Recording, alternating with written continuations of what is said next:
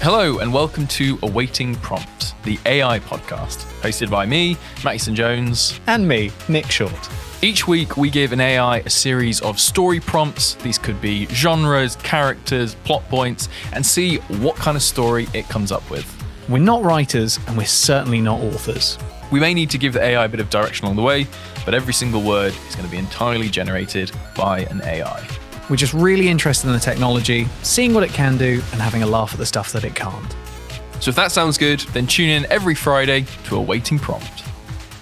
Hello and welcome to this week's episode of Awaiting Prompt. This week, Nick and I tasked the AI with writing 2 stories about love. And Nick, you're up first.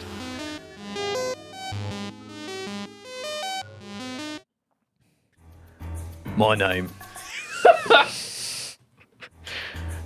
name is Cupid, and I know how to make love happen. 20 years ago, my arrows were flying faster than bullets, and my aim never miss. Is this Cupid but it's Michael Caine? I don't know. I took lovers from their lonesome state, brought partners together in a wild embrace. I spread the love that ignited souls with intoxicating flames, gentle pangs and strong desires that could never be contained. What is this voice? I don't know. Shall I start again? No, it's great. But now, I'm back on the assignment, and this time, my job looks different. The arrows are no longer needed, replaced by physical strength and tactical knowledge. Instead of drawing people closer, drawing them away from danger, an instrument of protection, my mission is to protect with a vengeance. What? I'd learned a few key lessons during my travels over the years. Weapons know no loyalty, and fear is my best friend. When confronting anyone who stands in my way, a thick, impenetrable armour would be necessary to keep me from harm's way. So I assembled a virtual arsenal of guns, ammunition, knives and grenades to prepare for the battle ahead. What? I'm so confused. It wasn't like a hard pivot. It was a gradual pivot, and suddenly, like, where the fuck are we going? This is clearly Cupid having a bit of a bad time, I think. It's straying a bit far from Valentine's Day, so I'm going to push it back by saying write the next part of the story, but set on Valentine's Day. I won't give away the full prompt, but I did put helping people fall in love. Right. And I don't think a virtual arsenal of guns, ammunition, knives and grenades is going to help that. No. I went from shooting arrows at people to now just shooting people. The wind whipped around me. I've forgotten what the voice was that I did for the first part, but I think this was vaguely similar. A reminder that it was Valentine's Day, and my mission to help those in desperate need was overwhelming. I'd been hired by the local hospital to provide couples who are unable to spend their Valentine's Day together with some protection and care. Does the AI know who Cupid is? I think so. Because it said I don't need arrows anymore. 20 years ago, my arrows were flying faster than bullets. I made sure that they were escorted safely to one another and would stay together until Christmas if necessary. But no later. New Year's is pushing your luck, mate.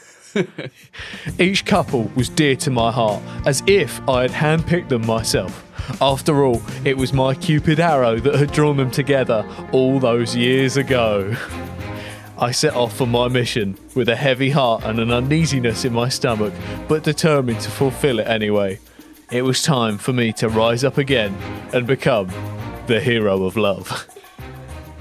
Is that how it ends? That's how it currently ends. I'm going to keep pushing it towards the love angle. Yeah. I'm going to put continue story with Cupid helping a couple fall in love by using his skills.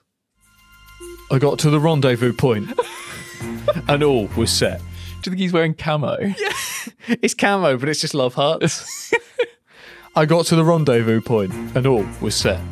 Everything was in order, and the couple was ready to make their way out of town and find a place to spend their Valentine's Day together. I promised them protection, and that's exactly what I planned to give them. What kind of protection are we talking about here?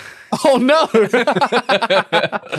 We ventured out into the night, using my special set of skills to remain undetected.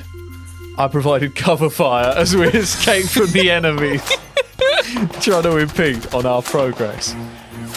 With my ears perked up for any sirens or noise that would try to distract us, I took every precaution necessary to ensure we made it out safely. We worked together as a team, both relying on one another's strength when things got tough. The couple grew closer and closer as their confidence in one another grew throughout the journey.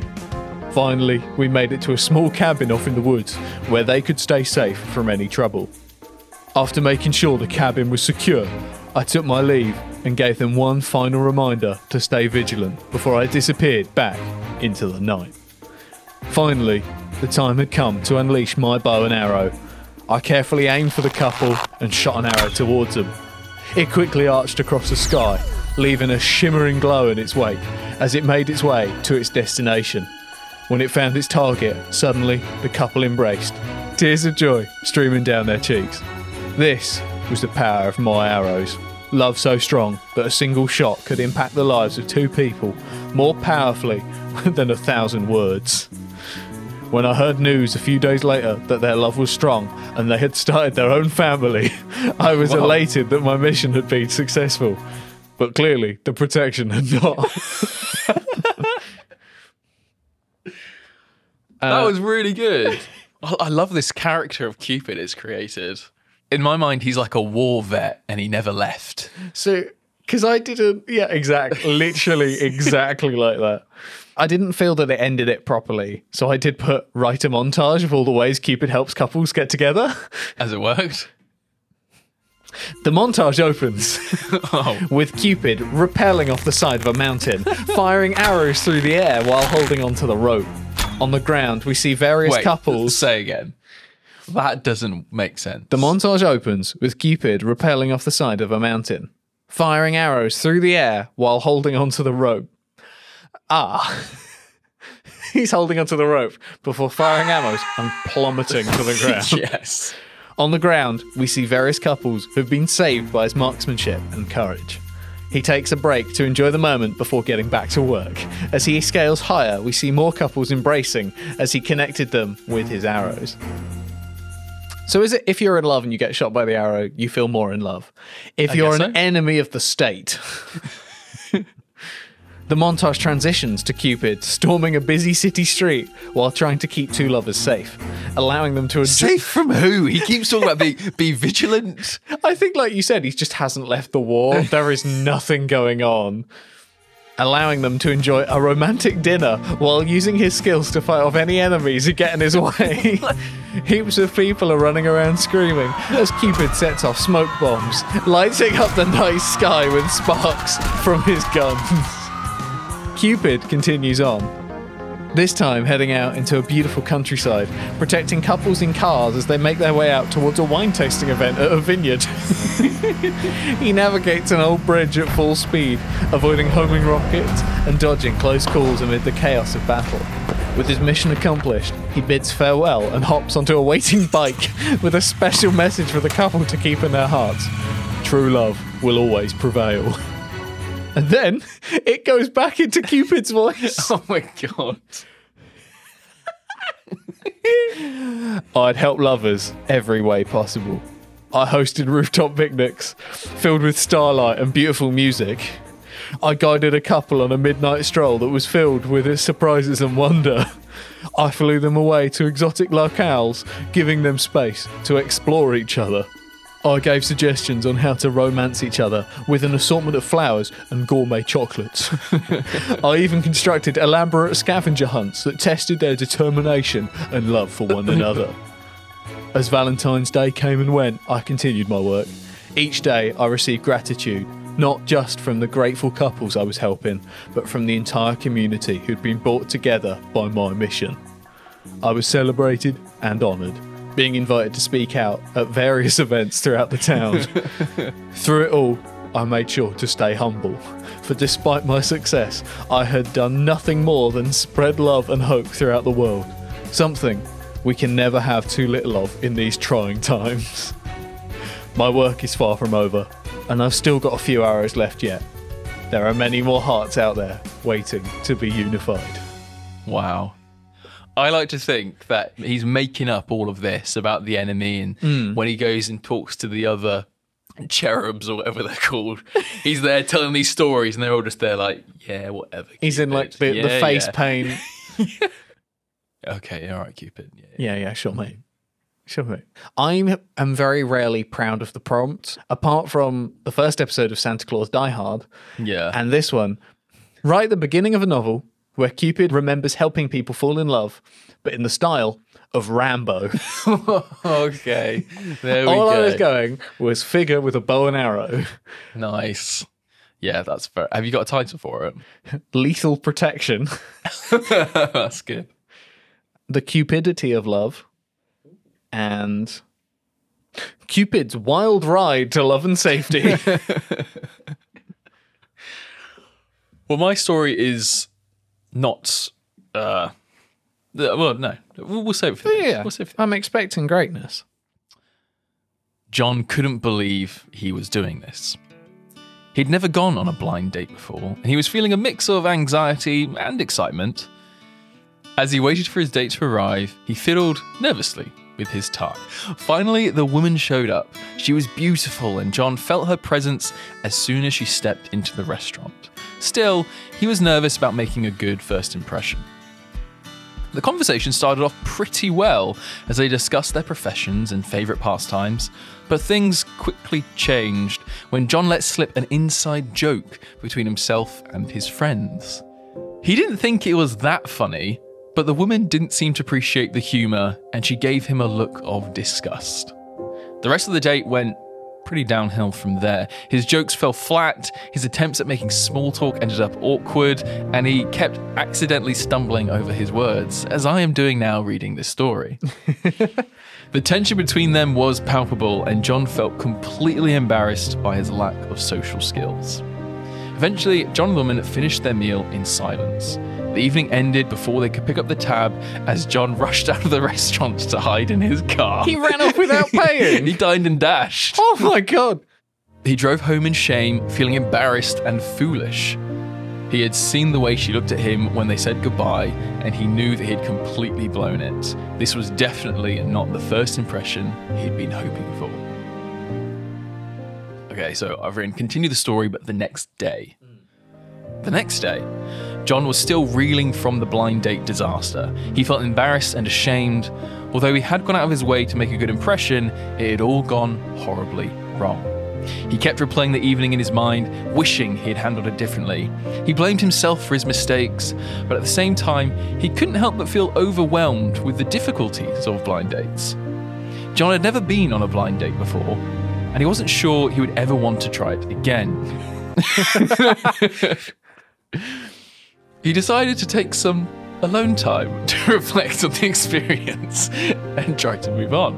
Unfortunately, John soon discovered that his date had a different opinion on the matter. She had taken to sharing the story, along with her own colourful commentary, on her social media account, giving her followers a full recount of the evening's disaster. I mean, to be fair, he did dine and dash. Okay, so I've written continue the story. John was horrified when he'd stumbled across the post. He had been humiliated enough in person. Now her accounts were making him into a meme. Everywhere he went, he saw some version of his disaster date posted online. Those who didn't know him personally began to recognize him in the street, and he is often met with a barrage of laughter and mocking comments. Everywhere he went, he was a source of entertainment and embarrassment. The experience humbled John, As it would. and made him more aware of the power of social media. He took it as a lesson to always be mindful of the way he handled himself in the future. John eventually managed to put the blind date disaster behind him and gradually rebuilt his reputation in the community. Thankfully, he had other qualities that people appreciated in him, such as his hard work and kindness, which would eventually eclipse this embarrassing episode of his past. Aww. So there we have it. He A overcomes happy his ending at the end. difficulties. That was more romance. Well, that was more love-based than mine. Yeah, it was very difficult to get there, though. The AI just kept coming up with really boring stories. But I think that's because with, what was it, a couple of episodes ago when we did the winter theme, I had a very vague prompt and it was fine with it. Because I think if you go winter and then literally anything else, there's enough that it can just run with it. I think it's the fact that you start to write a love story and it's going to write a meet cute. It's going to write two characters fall in love. And no matter how many times you get it to do it or you try and rephrase it, it's just going to do the same story, just with slight differences. But none of them were particularly exciting. So I asked the AI to write an anthology series of a guy that goes on bad dates. And instead of writing the stories, it just gave me like kind of short synopsises. And the synopsis it gave me for this was Blind Date Disaster. This is a story of a man who goes on a blind date with women he's never seen before. I added that. He embarrasses himself on the date and then write the story. Okay. And then it kind of wrote the first bit and I just kept saying continue the story the next day and then finish the story. So that was a lot of hard work to get that story, I think. I think it was okay, but not half as good as your story. Your story was very, very good. Yeah, but if only my accent was as good as the story. Or if only the story was as good as your accent. So there you have it. 2 AI stories on the theme of love. Gonna be honest, I think that it struggled, but let us know what you think. Following on from these closer to home stories, or as close to home as a gun-toting Cupid could be, next Friday, we're gonna try and visit Outer Worlds. Join us then. That's everything for this episode of Awaiting Prompt. If you enjoyed it, then please leave us a review and make sure to subscribe so you can stay up to date with all future episodes.